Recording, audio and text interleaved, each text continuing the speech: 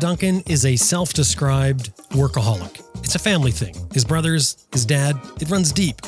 Now his wife, Sue Duncan, relishes the idea of taking a vacation every now and then, but trying to convince a workaholic to skip work and pour some of that hard-earned cash that he's ferreted away out for a vacation, well, that requires the tactics of a top-earning vacuum salesperson. But Sue did find a way to accomplish her goal. And as you can imagine, it had something to do with a motorcycle. My name's Jim Martin. This is Adventure Rider Radio. Stay with us. We got a good one for you.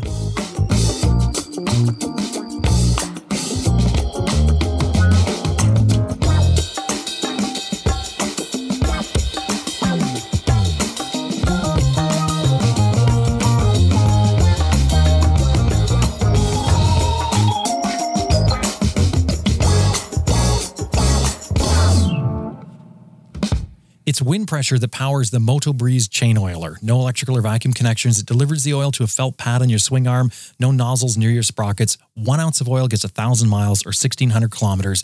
Get more miles from your chain and sprockets. MotoBreeze.com. And Green Chili Adventure Gear offers American-made, heavy-duty luggage systems for all types of motorcycles. You can turn any dry bag into luggage using their strapping system. And of course, Green Chili Adventure Gear is tested in extreme weather and terrain to withstand the abuse that adventure riding gives it. Tough, reliable gear. GreenChiliADV.com. Best Rest Products is the maker of the Cycle Pump, the best tire inflator for motorcyclists. It'll inflate your flat tire in less than 3 minutes. Made in the USA, comes with a lifetime warranty. They also distribute Googletech filters. CyclePump.com.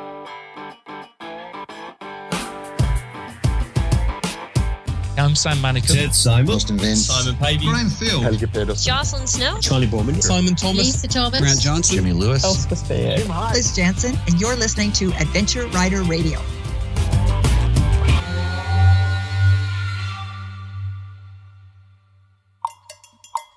Okay. Right. So I am Sue Duncan, living in Cambridge, New Zealand, and I'm a midwife.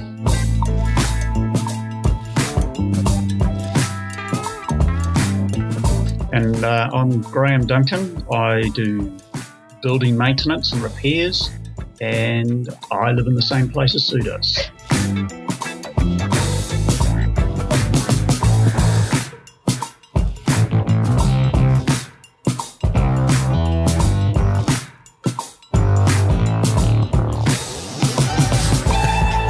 Graeme and Sue, it's great to meet you both.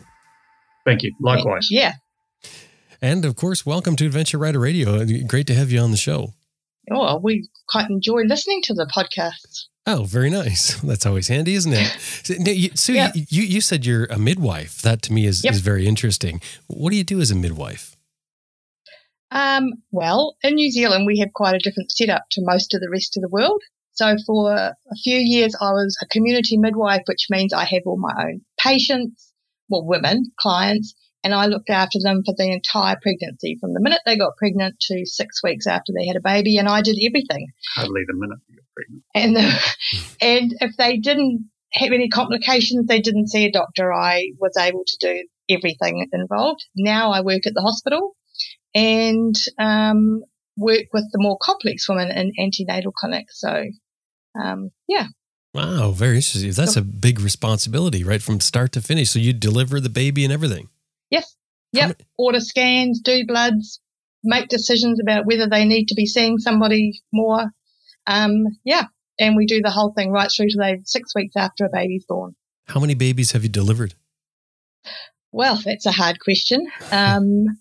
Really? I did my first year, I had 50 private clients. So, delivered 50 odd babies that first year, and I've been a midwife for 12 years.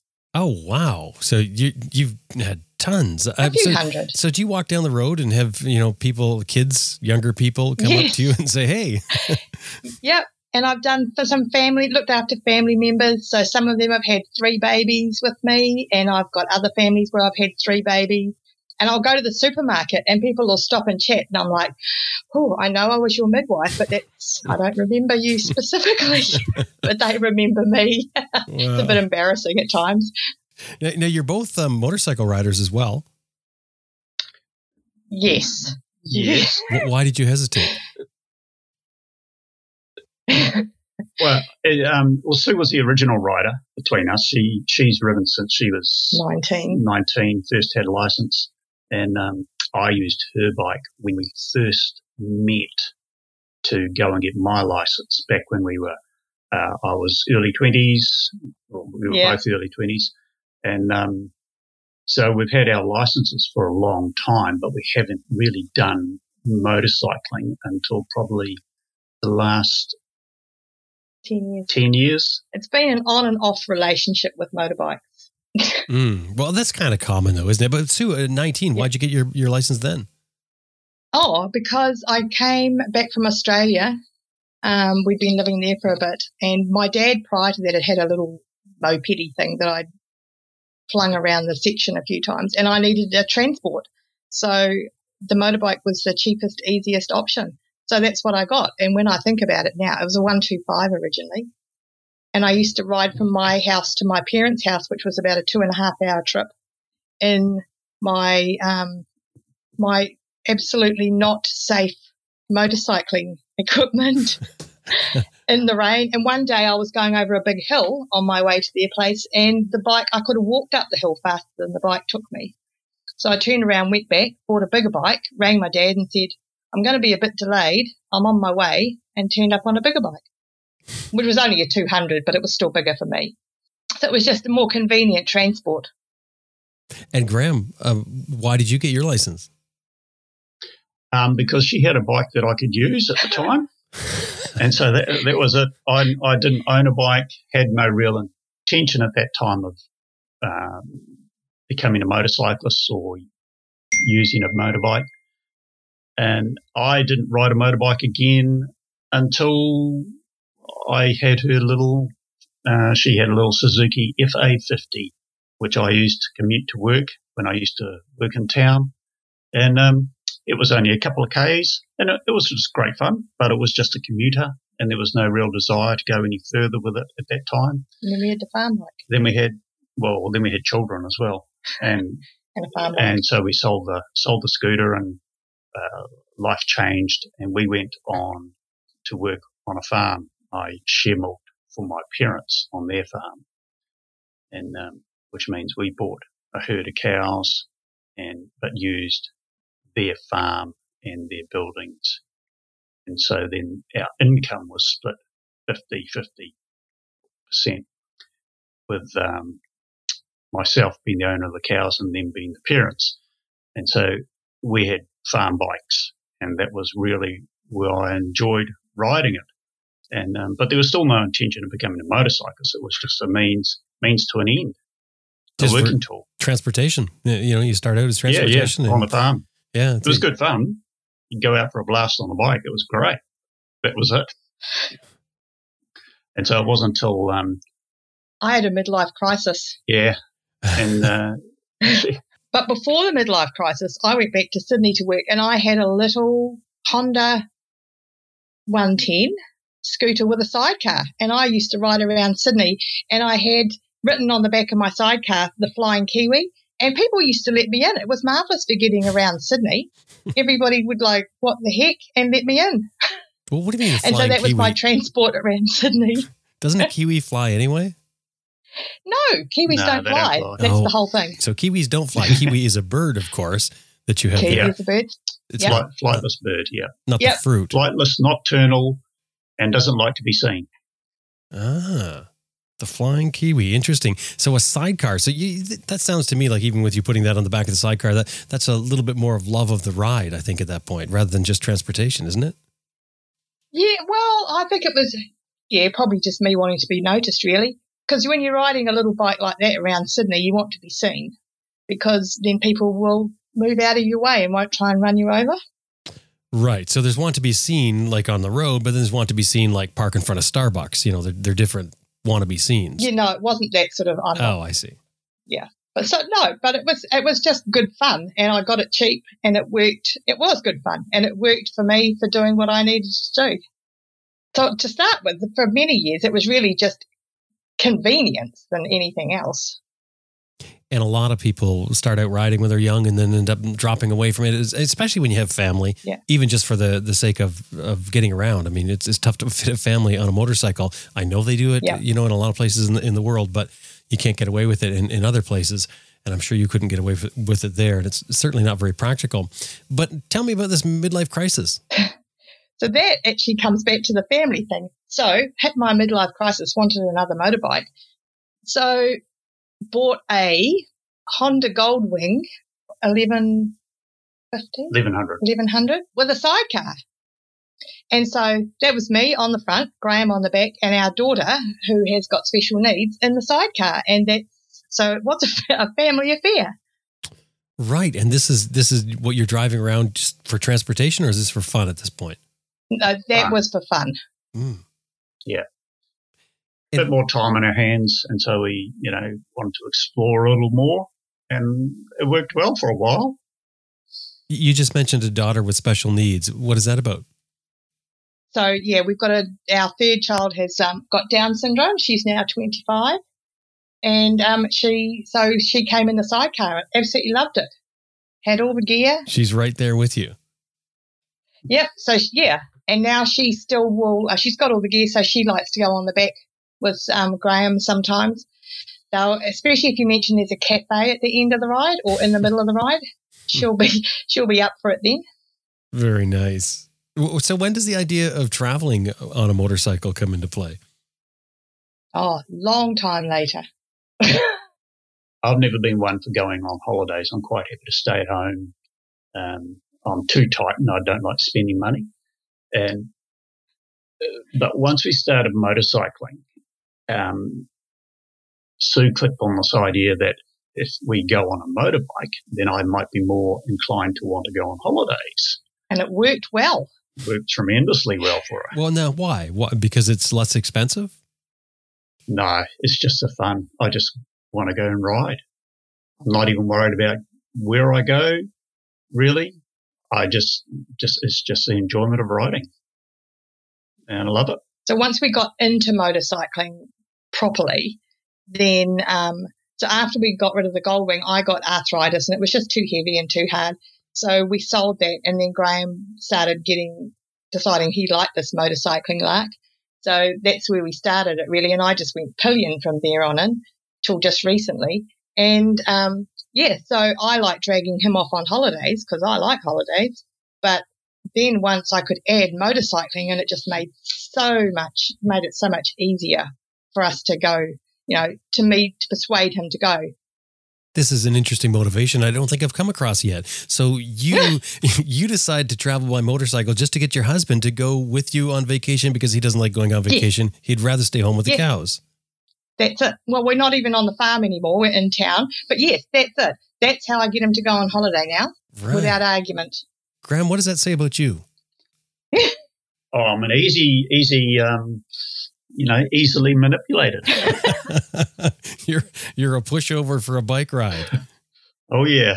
Well, this will tell you. So in 2013, we did a 10-week car trip across the states. So we went from New York to LA across the top in winter in a car, and into Canada a little bit. The three of us. So us and our daughter. And we got to after the trip, and Graeme's like, "Oh, that was ridiculous. That was way too long. I never want to go on such a long trip again." Well, our trip in 2019 was 4 months on a motorbike, and he didn't want to come home. Yeah, I could have happily carried on. He could have carried on. So, change the mode of transport. It's a whole different ballgame. The car in the wintertime, is that because you messed up? You thought it was summertime in Canada because it was summertime for you guys? We wanted a white Christmas. Yeah, we wanted a white Christmas, and there was no tourists. It's great travelling in winter when there's no tourists. Niagara Falls, no tourists. What's Mount Rushmore? There was about 6 people there, and we were 3 of them. Well, it's definitely off-season travel. It's a great way to do it. It doesn't work as well with a motorcycle, though. No. But so we then followed that up a couple of years later with our first motorbike trip in 2015, and we went from San Francisco up to Edmonton, and then we were going to travel through Canada for 3 weeks and back to San Francisco. But we had a bit of a disaster on that one. And then we went again the following year and did BC. And then that all just became such a good thing that then later on we decided to do our big trip. You said disaster. What happened there? Oh, health issue. Sue had a bowel obstruction in Edmonton. Luckily, we were at our son's place when it all happened. So our son was living in Edmonton at the time. And so we'd ridden up to their place, about 10 days it took to get there. Everything was perfectly fine, and I got terribly ill, ended up in hospital, ended up in surgery, and Graeme had to ride back from Edmonton back to San Francisco to return the bike. Oh, and then I just flew from Edmonton to meet him. So he did a whole trip, I did a half trip. Was the bike a rental? Is that what you did? Yeah. We rented that. And where was your daughter? She didn't go on this? No, she didn't. No. Once we got onto the motorcycling things, she gets left behind now. And is she fine with that? Yeah. She's in her own house. She's got friends and flatmates, and that's one of the reasons we set it up like that. And it's great. We ring her, Skype her once a week, and have a chat, and she's good. Oh, that's fantastic. Yeah. So when did you come up with the idea of the motorcycle, though, for vacation? Like, was that in this time period, or did we pass that already? So that was that 2015 trip. Yeah, was the first time. And it was like just trying something new. Yeah, we thought we'd give it a go and see what happened. And like it was, 3 weeks, wasn't it? 3 weeks, yeah. And so that wasn't excessively long, bit of an experiment, see if we had too much stuff or whether it was going to work with two of us on one bike. And whether I would like traveling that way.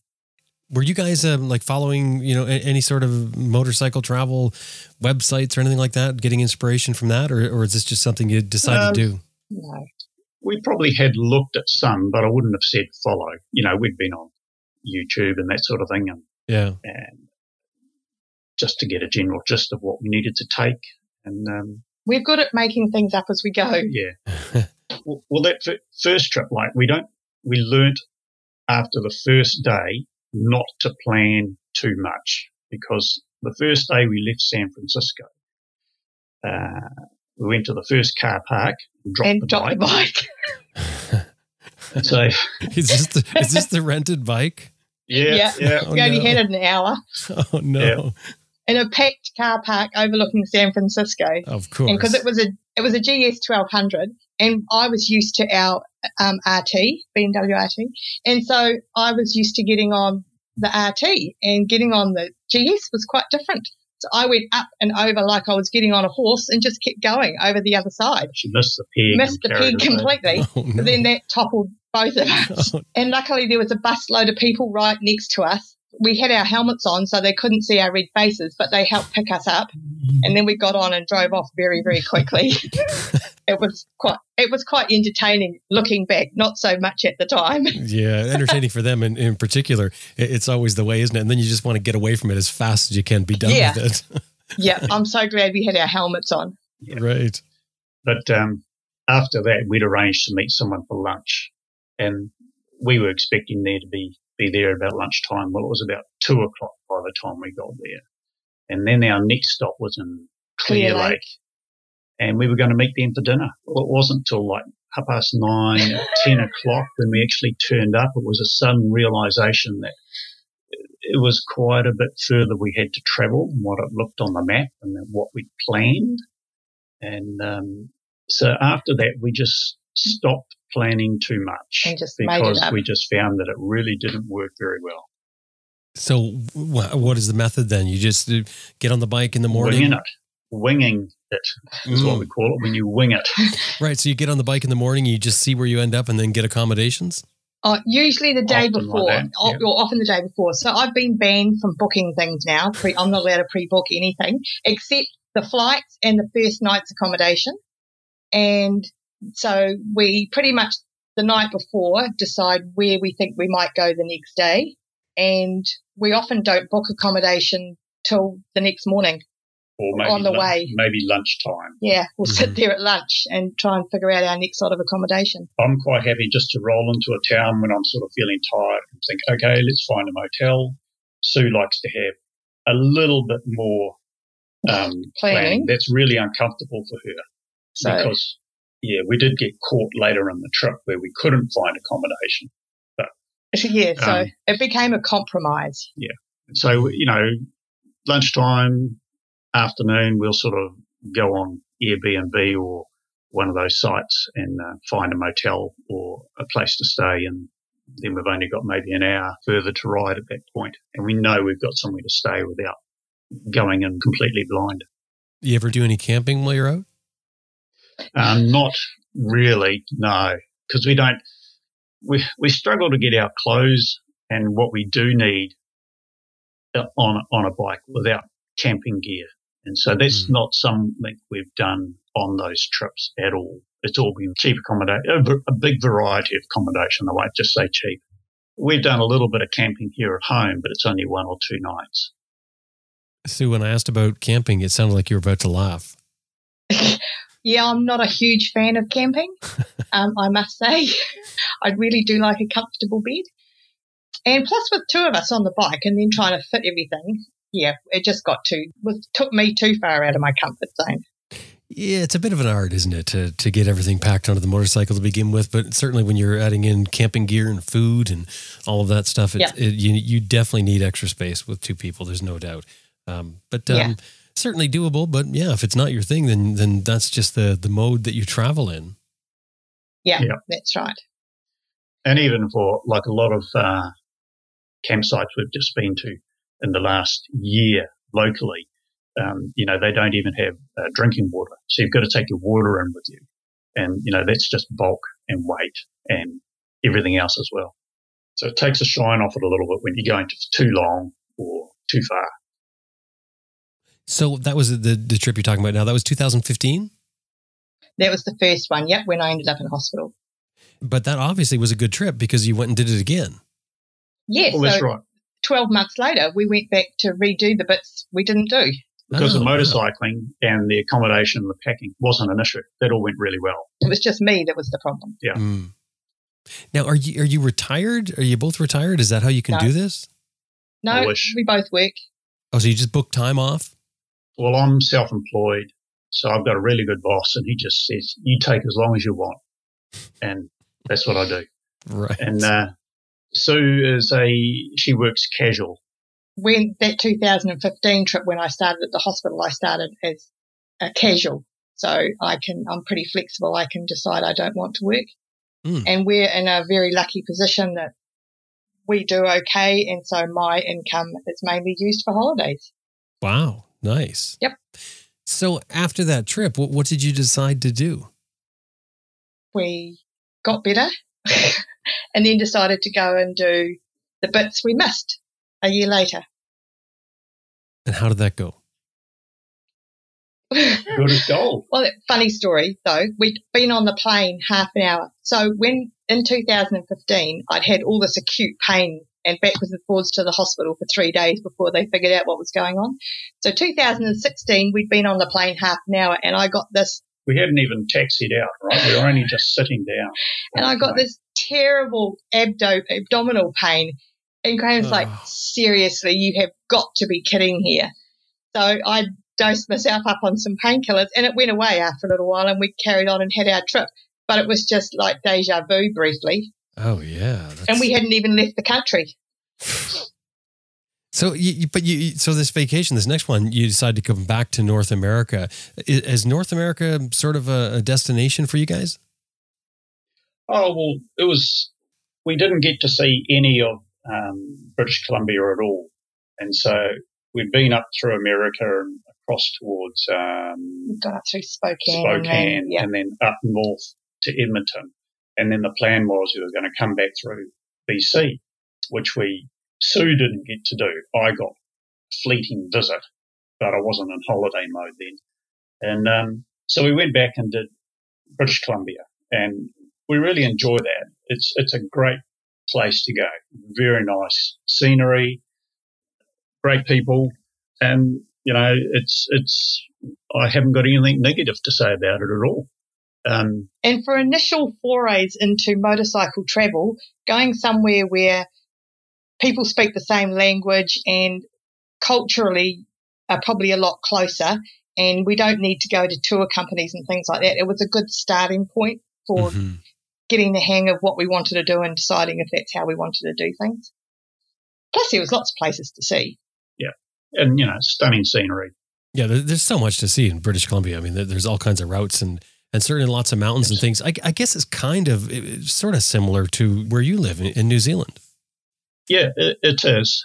You've got bigger mountains over there and more snow. But if we were home, we wouldn't be taking that time to go and dedicate a month or whatever the case is. We would only be away from home for a couple of weeks, probably, because we're not going a long distance. You just don't go for that extended time, or we're not inclined to go for that extended time. Whereas you make that commitment, you travel overseas, you make the most of that time while you're there. Sure. Although I have to say, that's another compromise we've had to come up with motorbikeng that's refined as we've gone along. Graeme is all about the ride and I'm about the destination. Ah. So I found it quite difficult to start with, that we just seemed to ride all day, end up somewhere, sleep and get on the bike and carry on the next day. I never got to do things or see things. And so that's been something we've had to refine as we've gone along, that we will stop occasionally and do things and see things instead of he's happy just to ride and just whatever we see on the ride is all we get to see. So that's been something that's had to, evolve over the trips. Yeah, that's a tough one to deal with, isn't it? Because that is two completely different ways of traveling. And I think I'm more like Graeme. I like to get on and ride. I mean, I just love the ride. So, I mean, I can ride for I can ride for a lot of hours and be quite happy and just camp somewhere and get up the next morning and head off again. That's my style. But so that's got to be a little difficult, though, to split that up, because those long days in the saddle must kind of get to you, Sue. Oh, yes. Yeah, they do. Yeah, they get to her. She gets bored and maybe feeling that she's missing out. So you've got to slow down a bit. Not go so far and just chill and relax a bit more and enjoy those areas where you stay. And we're getting a lot better at that. It's a work in progress. How do you do it, though? I tell them. Yeah. I was like, this place, we need to stay here for a couple of days, or I'm over this. I need to just stay in one place for a few days and cook dinner, for instance. Amazingly, I would actually like to stop and cook dinner for a few days in the middle of a trip because I miss it. But it's just, or there might be a certain place that we go to that there's things I want to see there. I want to go and see the touristy stuff. So we stay there for a few days. Whereas before we wouldn't do that. We would ride through and give it a brief look. And like Lake Louise, on our second trip, we went to Lake Louise for all of 10 minutes. So you might add she was freezing and keen to go back to the motel. Yeah, and prior to that, we'd met our son and daughter-in-law at Moraine Lake, just by there. And so we'd met them and spent maybe an hour and a half there.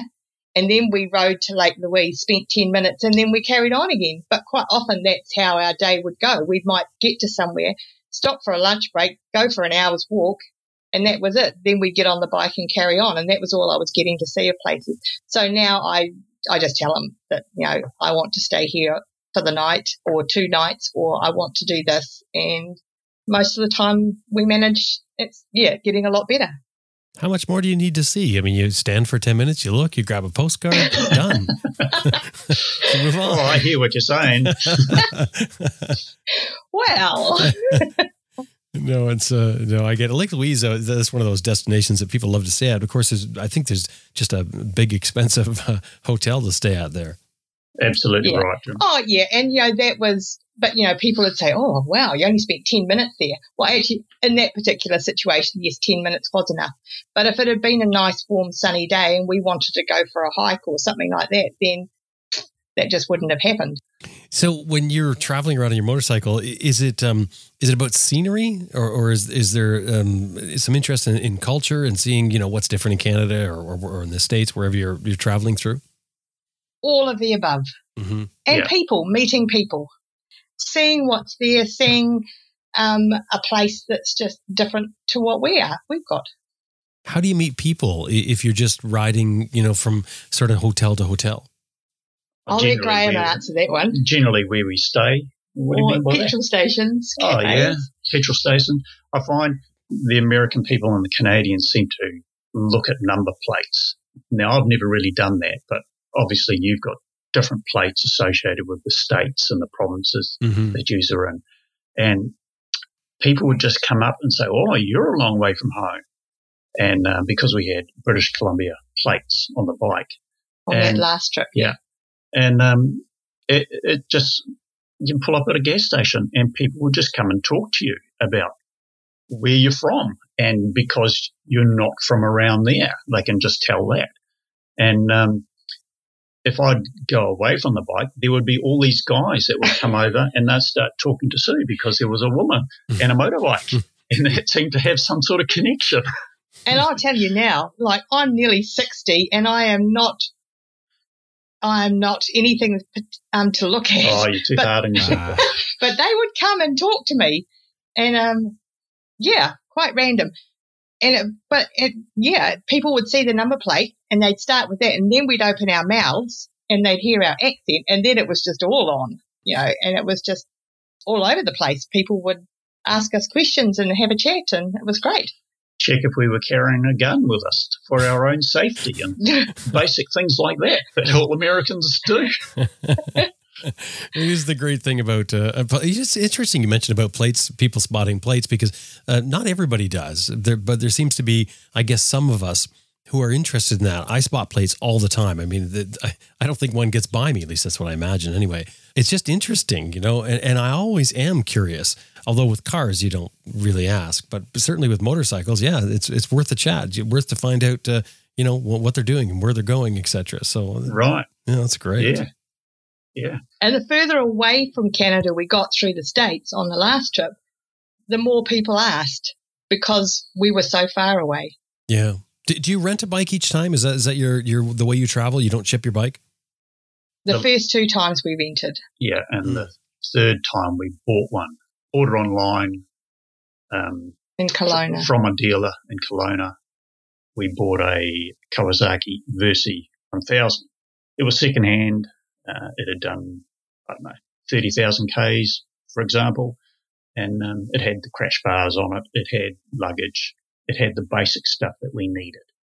And we just took it from there. So we still own that bike. That's in England at the moment. Okay, so hang on that. That was the big trip. I want to talk about that. But on this trip here, before the big trip, so obviously things went well. You worked out some bugs. You worked out your mode of travel and the way you went, and that sort of set you up to do a big trip. Yes.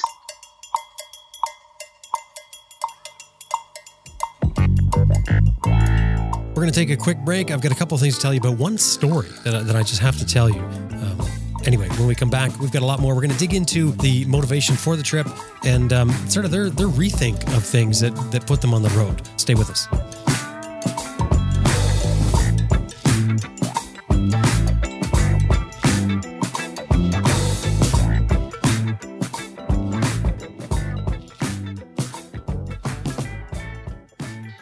I want to tell you just a quick little story that's been told to me. Deep in the mountains of New Zealand are some of the wettest and most uncomfortable weather conditions that you can find anywhere. And there's only a few animals known to survive there, mammals that are known to survive there. And that's the merino wool donkey. The merino wool donkey is almost always warm and dry because its fur it's the best around. Well, almost. Because on the other side of the mountains opposite to where the merino wool donkey lives, this other animal lives in, some say, even worse weather conditions, and that's the jumping possum buffalo. Now, the jumping possum buffalo can withstand weather so miserable. They say that scientists have been unable to measure it because it's just too uncomfortable to measure, to get up there and actually measure. Anyway, one day, a lone mountain man came upon a tree that had been used as a scratching post by a merino wool donkey. Now, apparently that is, very common. The merino wool donkey always uses scratching posts. As a matter of fact, that's why that mountain man was there that day, to collect some of that precious wool so he can make himself some clothes. But that day, something was different. There was two kinds of fur on the scratching post. And after the mountain man looked at it for a while, he realized that it had been used by a merino wool donkey. Of course, that's what he expected. That's what he wanted. But it had also been used by a jumping possum buffalo. Well, the mountain man had never known a jumping possum buffalo to scratch on a scratching post, but he didn't hesitate. He grabbed the fur from both animals and ran back to his apartment. And there he decided to use that combination of merino wool from the merino wool donkey and the possum fur from the jumping possum buffalo to knit into a pair of socks. And when those socks were done, the mountain man put them on. He went back into the mountains, and as the legend goes, those socks were so warm that he took off all his clothes, and for years he was seen walking naked at all hours of the day and the night and in all weather conditions because his socks were so warm. And that's how Pearlie's possum socks got started. Now, okay, you may think that some of this story may sound fabricated. Maybe parts of it are. But the part that's true is that Pearlie's possum socks are the best cold weather socks that you can get, period. And if it wasn't for ATGAT, very likely motorcyclists wearing Pearlie's possum socks would not wear anything else but their socks. PearliesPossumSocks.com is their website. Anytime you're dealing with them, throw in there that you heard them here on Adventure Rider Radio. PearliesPossumSocks.com. I don't want you to get excited about the fact that IMS Products makes a full line of adventure motorcycle foot pegs, or that they're all made with CAS-certified 17.4 stainless steel, or that they've all been through a certified heat treating process, or even that they're all built in the USA. What I do want you to get excited about is what IMS Products foot pegs will do for you as a rider when you're riding. Like how the added traction and leverage of the IMS peg will increase your ability to control your motorcycle. The added leverage of the oversized peg, combined with just the right amount of teeth on that peg to suit your riding style, will keep you better connected to your bike. And then, through the durability of the materials, their warranty, and even their looks, you've got an amazing thing on your motorcycle. IMSproducts.com is their website. Anytime you're dealing with them, throw in there that you heard them here on Adventure Rider Radio. IMSproducts.com.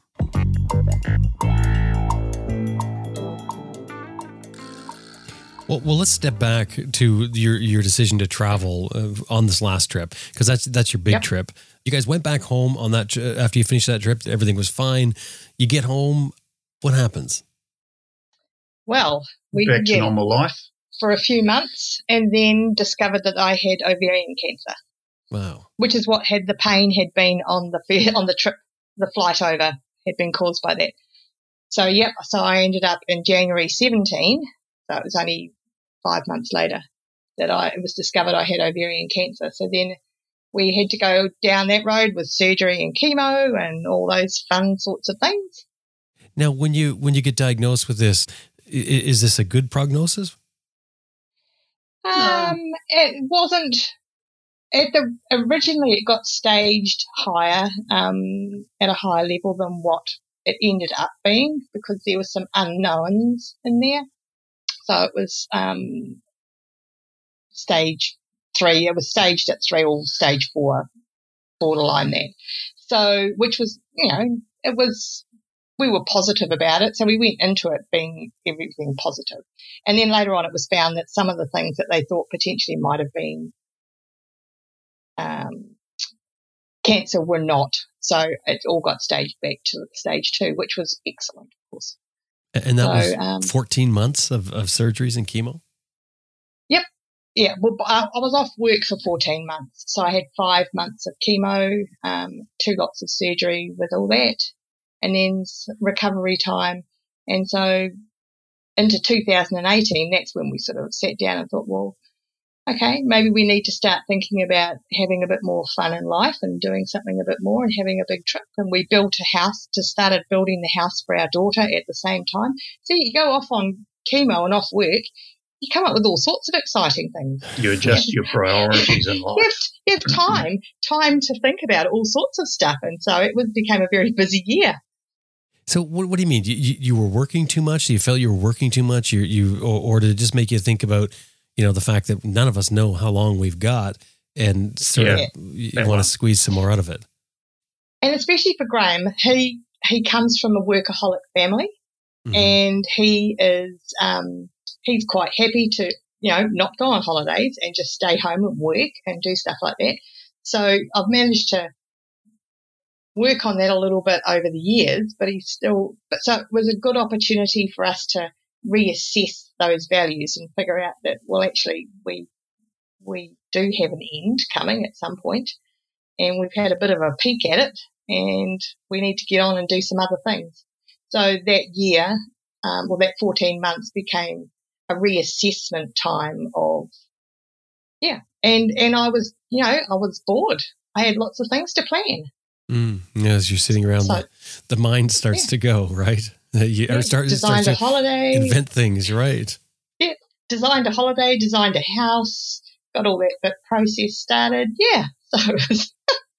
You might be able to tell from the conversation that she is the organizer. I did pick that up. But Graeme, you're coming from this workaholic background. Talk about workaholic. Oh, workaholic, that's easy. That's when you go to work and your priority is paying the bills and trying to make your retirement easier by not having that debt. And so you go to work most of the time. So it's like you become sort of obsessed with making money and paying things off. Is that what drives you to be a workaholic? Yep.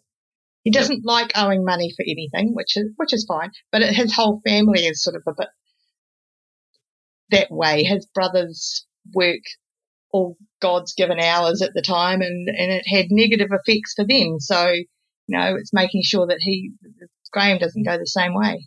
Your dad the same thing, Graeme? Oh, yep. Yep, they were all farmers, and, it didn't matter which day it was. Generally, there was something to be done, and so you went and did it.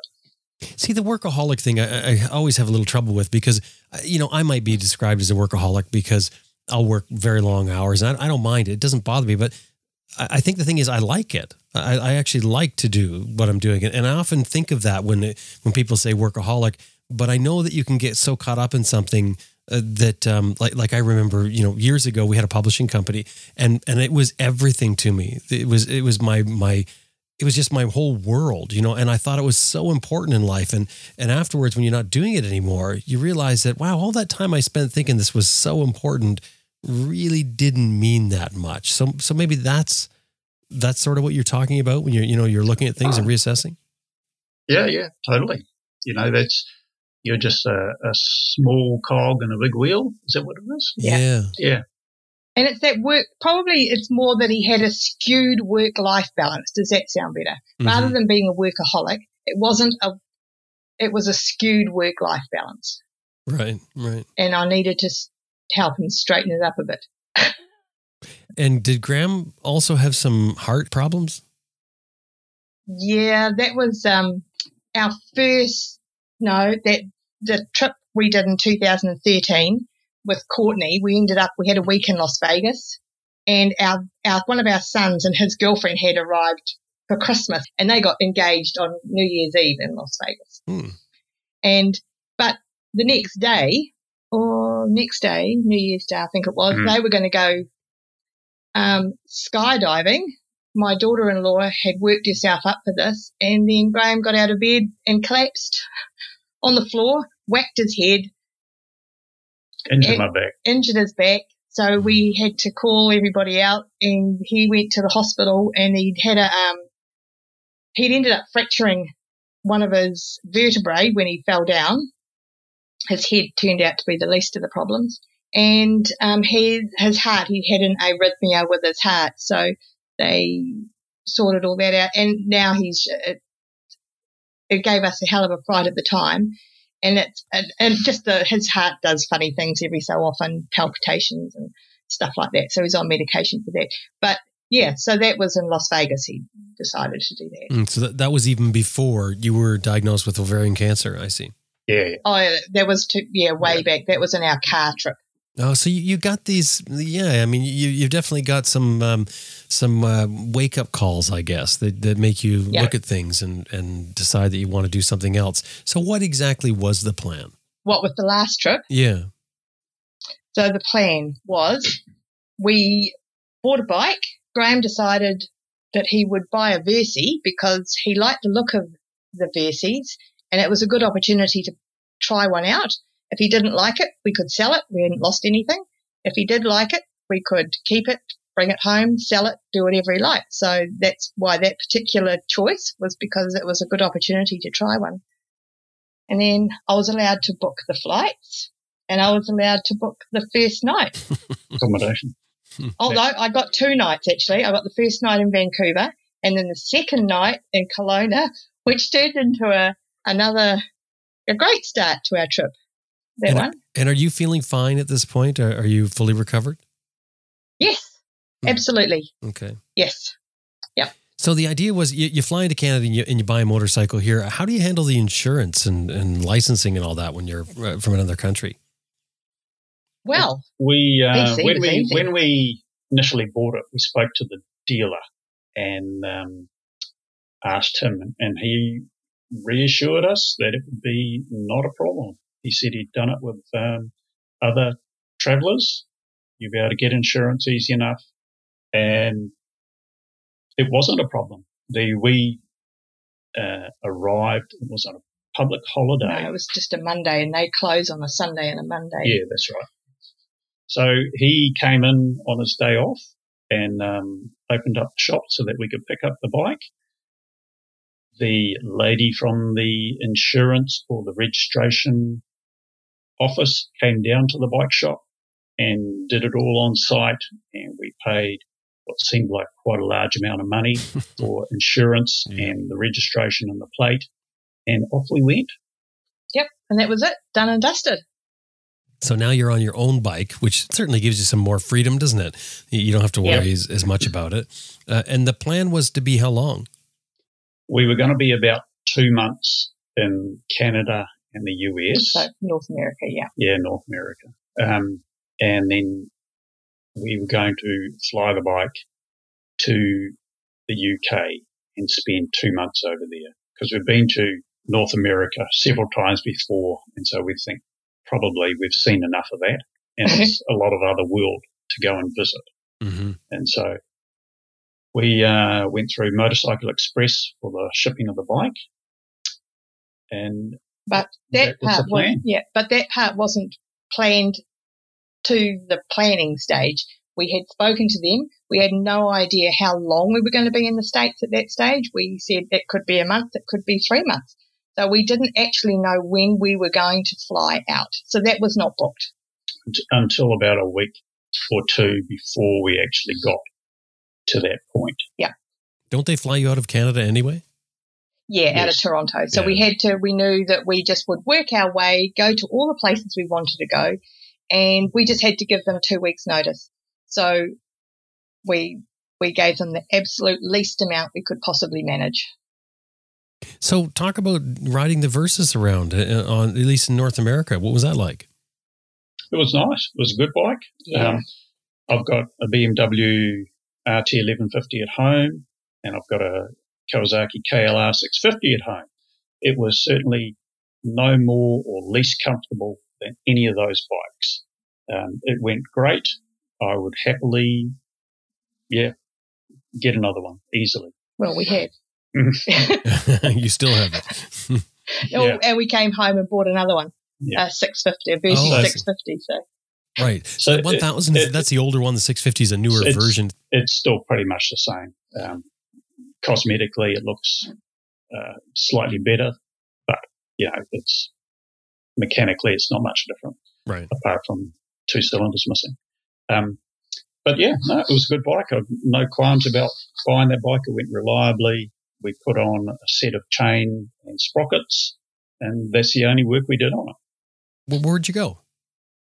We went north to Alaska first. So that was it. We went right up to the Arctic Circle. So we went right up through Alaska to Dawson City, and then up through we stayed at the Yukon River Camp and went up to the Arctic Circle sign so that we could say we did it. We didn't go right up the Dalton Highway to the end. We just did as far as the Arctic Circle sign, took our photos and came back, and then went sort of... fought off all the midges and mosquitoes that were up there. and then came back down through Haynes, which is where the first place we ever had problems with accommodation. And then back out through Skagway, we ferried across to Skagway and then down to Prince Rupert, and then took the ferry through the Inside Passage, which was just fabulous because that cost us $500 for two of us and a motorbike, and we got a cabin and 16 hours, and you pay thousands to go on a cruise through the same Inside Passage. Oh, you thought it was a good deal. I know every time I look at it, I think, are you kidding me? I'm not paying that much money to get the ferry, especially because we lived on an island where you take the ferry to go to town. So the ferry is, quite a pain in the butt, really, when you get used to riding it every day. But and every time I look at the ferry going north, I think I'm not paying that much money. That's just too much money. Oh, we thought it was cheap. We thought it was so good. I guess I'm just looking at it wrong. Just think of it compared with going on a cruise through the Inside Passage. Yeah, but I wouldn't take a cruise through the Inside Passage. That's the thing. No, neither would we. But the ferry did it. Well, that's in your backyard. I know. But we achieved what we wanted to achieve. And you rode down through Vancouver Island right past our door. Yes. What did you think of Vancouver Island? Loved it. Really nice place. Really nice riding. Did a forestry road. Yeah, not too busy. We saw lots of wildlife along the way too. On Vancouver Island? Not so much there, more Yukon and Alaska. Oh, right. Yukon saw plenty of bears, heaps of bears actually. And bison. Yeah. Yeah, and see, that's why you should have camped. I mean, it's so much more fun to camp, and then you get real close-up views of these animals like the bears. Yeah, that'd be awesome, wouldn't it? Outside your tent. So where did you go after that? So we went down through so we did the Alaska, down through Vancouver Island, into Washington, and then we went down and around the coast, down into Oregon. And Oregon's another lovely place for riding. Yeah. I find. Well, it suits my style anyway. But we didn't realise, because we live here, we've seen Oregon in the movies, we did not realise until our trip, the first trip, that Oregon is a state of two halves, really. We thought it was all mountains and forests and all that stuff that's on the ocean, And then you go over those mountains and it's not that at all. And so that was quite a shock the first time we went over the mountains, and there was all this prairie and big canyons and flat stuff. We just did not know that existed. Yeah, they're pretty lucky, aren't they? They've got a lot available in a short riding distance. Yeah. What are you guys wearing for gear? Oh, we just took one suit each. So we both have our normal riding suits. If it gets cold, we're inclined to put our wet weather oversuit on. That worked well for keeping the wind off. And we just put layers underneath. In Alaska. Just normal fabric gear, not leather. When we were in Alaska, the weather was really good there, but going through the Yukon was hideous at times. And I think at some points I had every single layer of piece of clothing I owned on the bike was on me under my gear, which on the top of a mountain, when it had been hailing and was snowing and you need to go to the toilet as a woman, is incredibly difficult. Yeah, it's a lot to deal with, isn't it? A lot to take off and put back on again. Yes. Not to mention how cold you get when you have all your warm clothes off or down.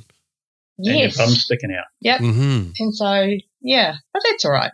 It was, these things are quite entertaining afterwards. And bear in mind, we try and keep off the main roads with all of this. Everything is as back road as we can get, including gravel. How do you do that? Are you looking at on a map? Or are you following a GPS? Or?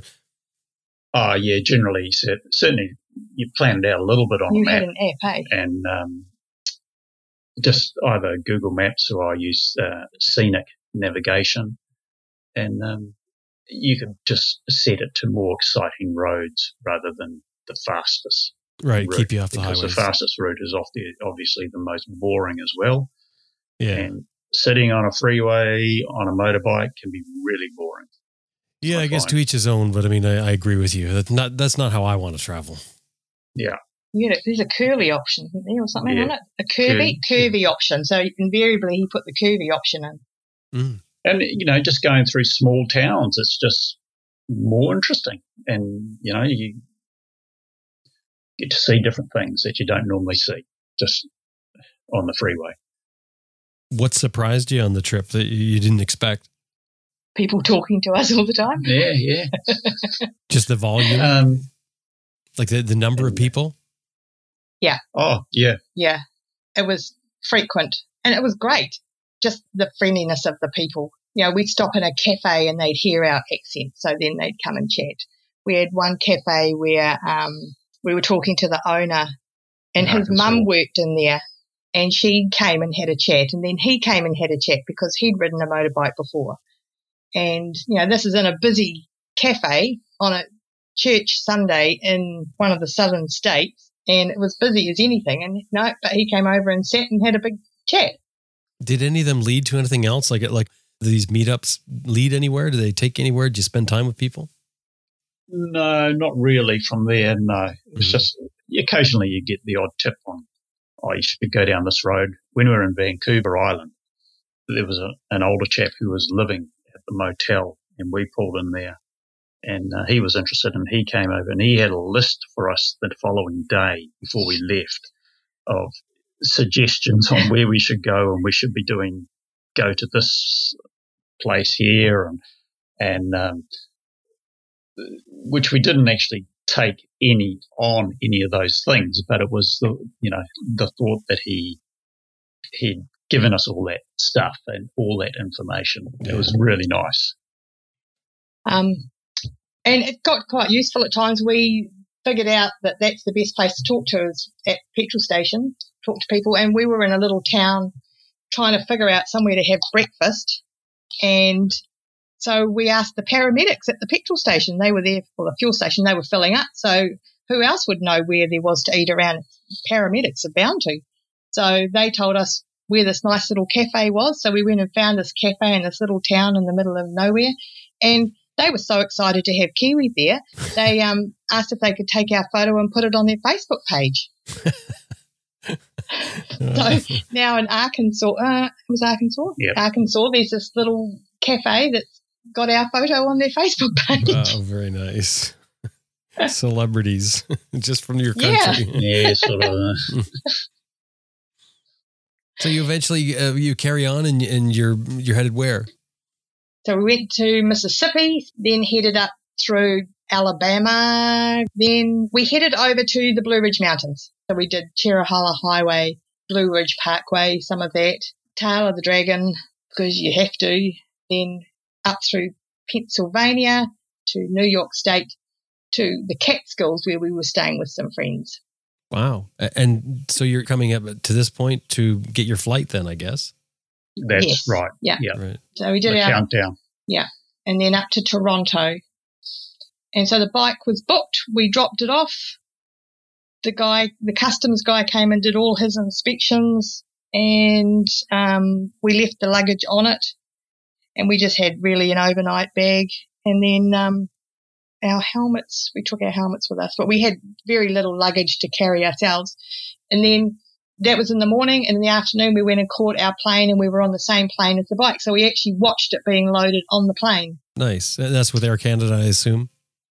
No, WestJet.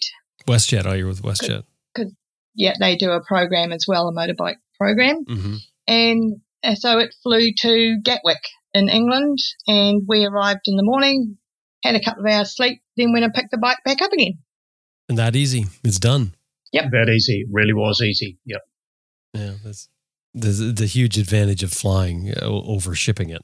Yep. Just the speed at which you're getting it. I mean, it's so fast when you get to the airport. They want it out of there, so they tend to get you out fast. Whereas a port, I mean, you would have been a lot longer than that. Well, that's right. Plus however long it takes for the ship to travel. Yeah, exactly. And meanwhile, we're waiting around, not traveling for a week or two or however long it takes. So, we considered that it was well worth the money we spent on doing that. So when was it you landed in the UK? Beginning of August. In what year? 19. Pre-COVID. Yes, a year before COVID, thank goodness. Right.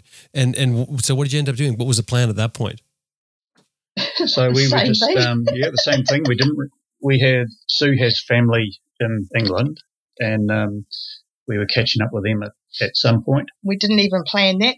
So we ended up, the only plan we made at that point was that my aunt had died just as we were about to arrive in the UK, but she didn't get buried. Her funeral wasn't for a month, so we just had a month before we needed to get to that point.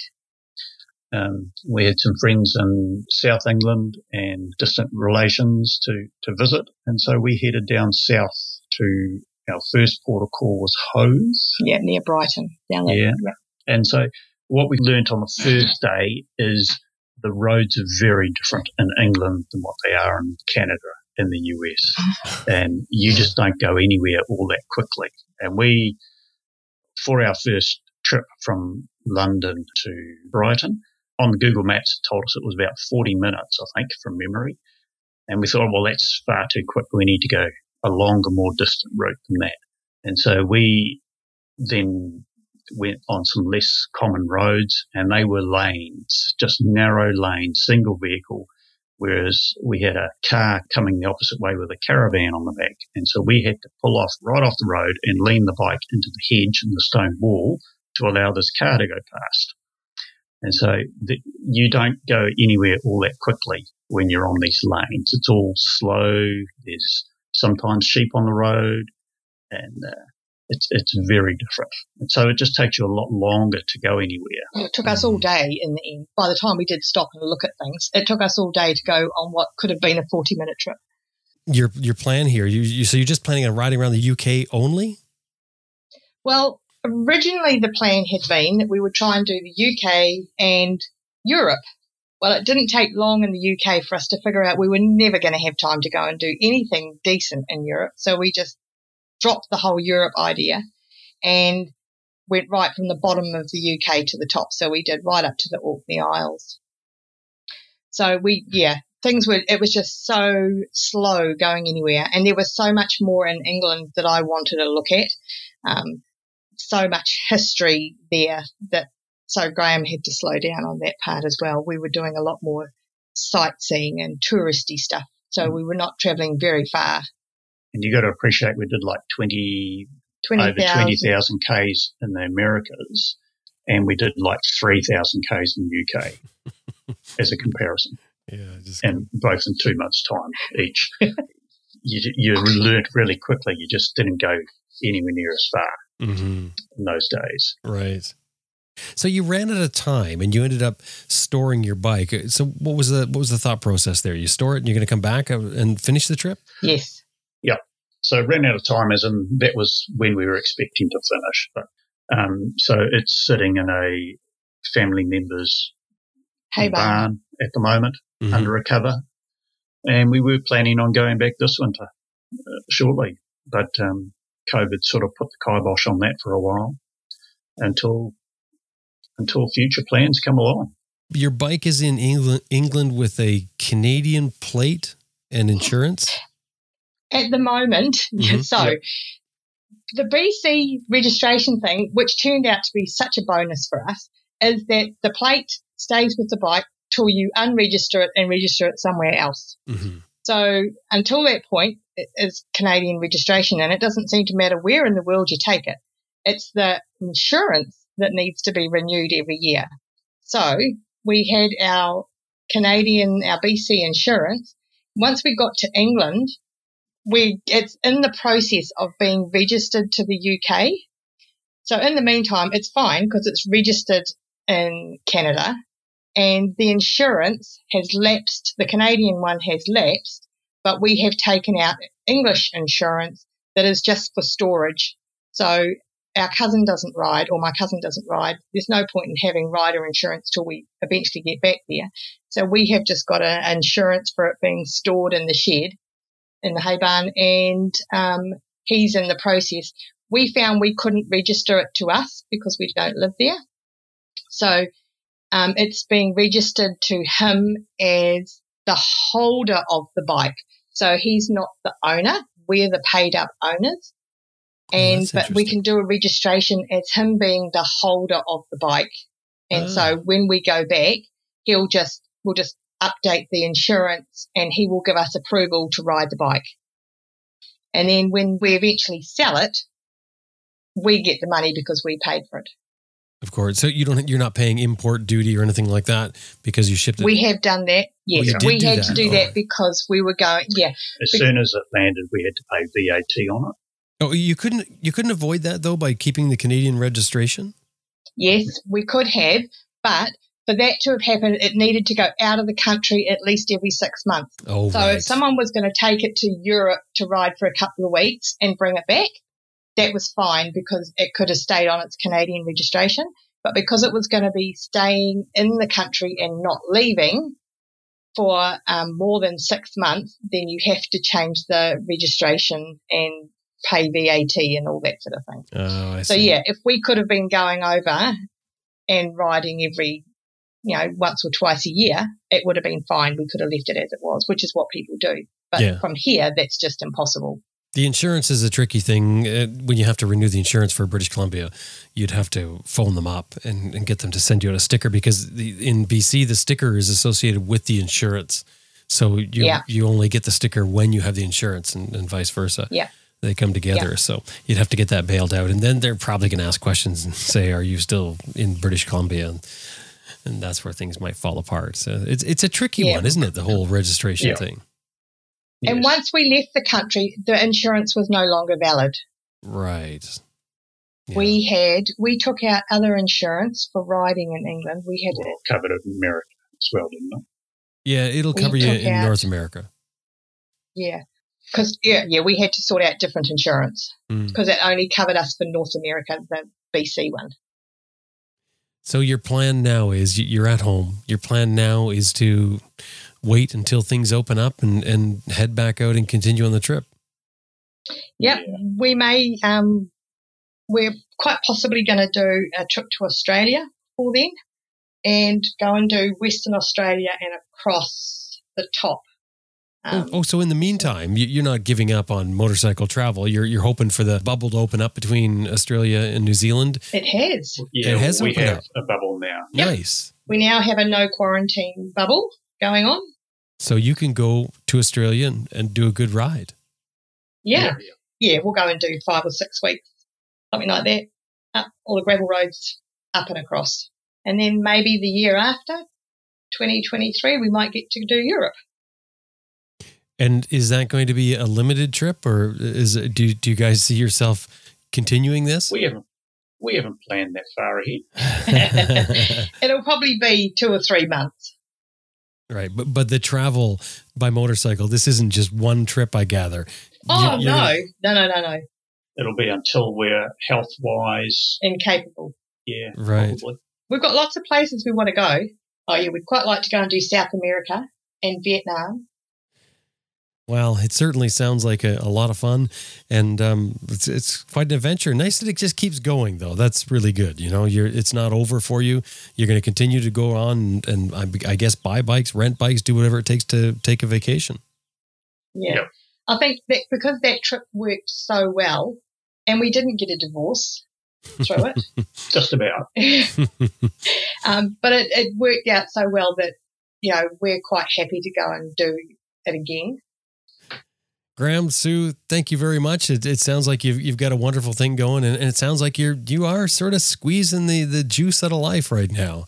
I appreciate you taking the time and sharing your story. Well, we'll try. Thanks very much, Jim. Thank you. All the best.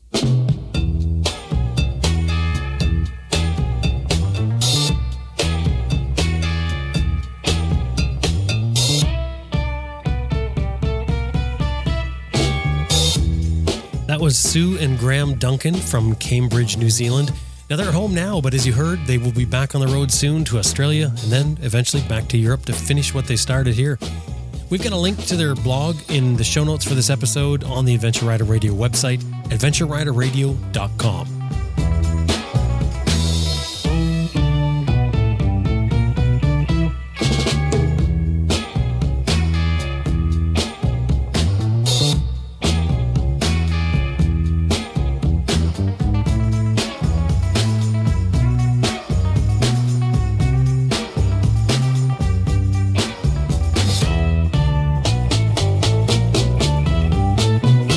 Hey, I just want to remind you that this episode has been brought to you by Green Chili Adventure Gear, greenchiliadv.com, Motobreeze Chain Oiler at motobreeze.com, and Best Rest Products at cyclepump.com. And we'd really appreciate it if anytime you're dealing with these companies, anytime email or otherwise, let them know you heard them here on Adventure Rider Radio.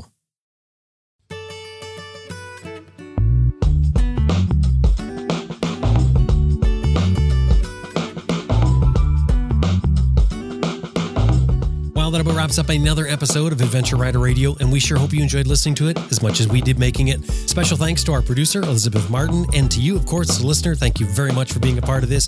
Hey, if you haven't done it already, we would love to get a 5-star review from you wherever you find podcasts. Wherever you're listening, pop in there and let other people know what you think of the show, because that helps other people find us. If you're not doing it already as well, we'd love it if you consider supporting the show, because it is built on a model of some advertising and listener support to make the whole thing work. So drop by our website, adventureriderradio.com, and click on support. And while you're there, look at our Raw show. That's the other show that we do that comes out once a month. Separate subscription you need for that one. Just subscribe anywhere you find podcasts. And there's a whole bunch of things on the website as far as show notes, etc. So drop by and have a look, adventureriderradio.com. My name is Jim Martin. Thank you very much for listening, and I will talk to you next week.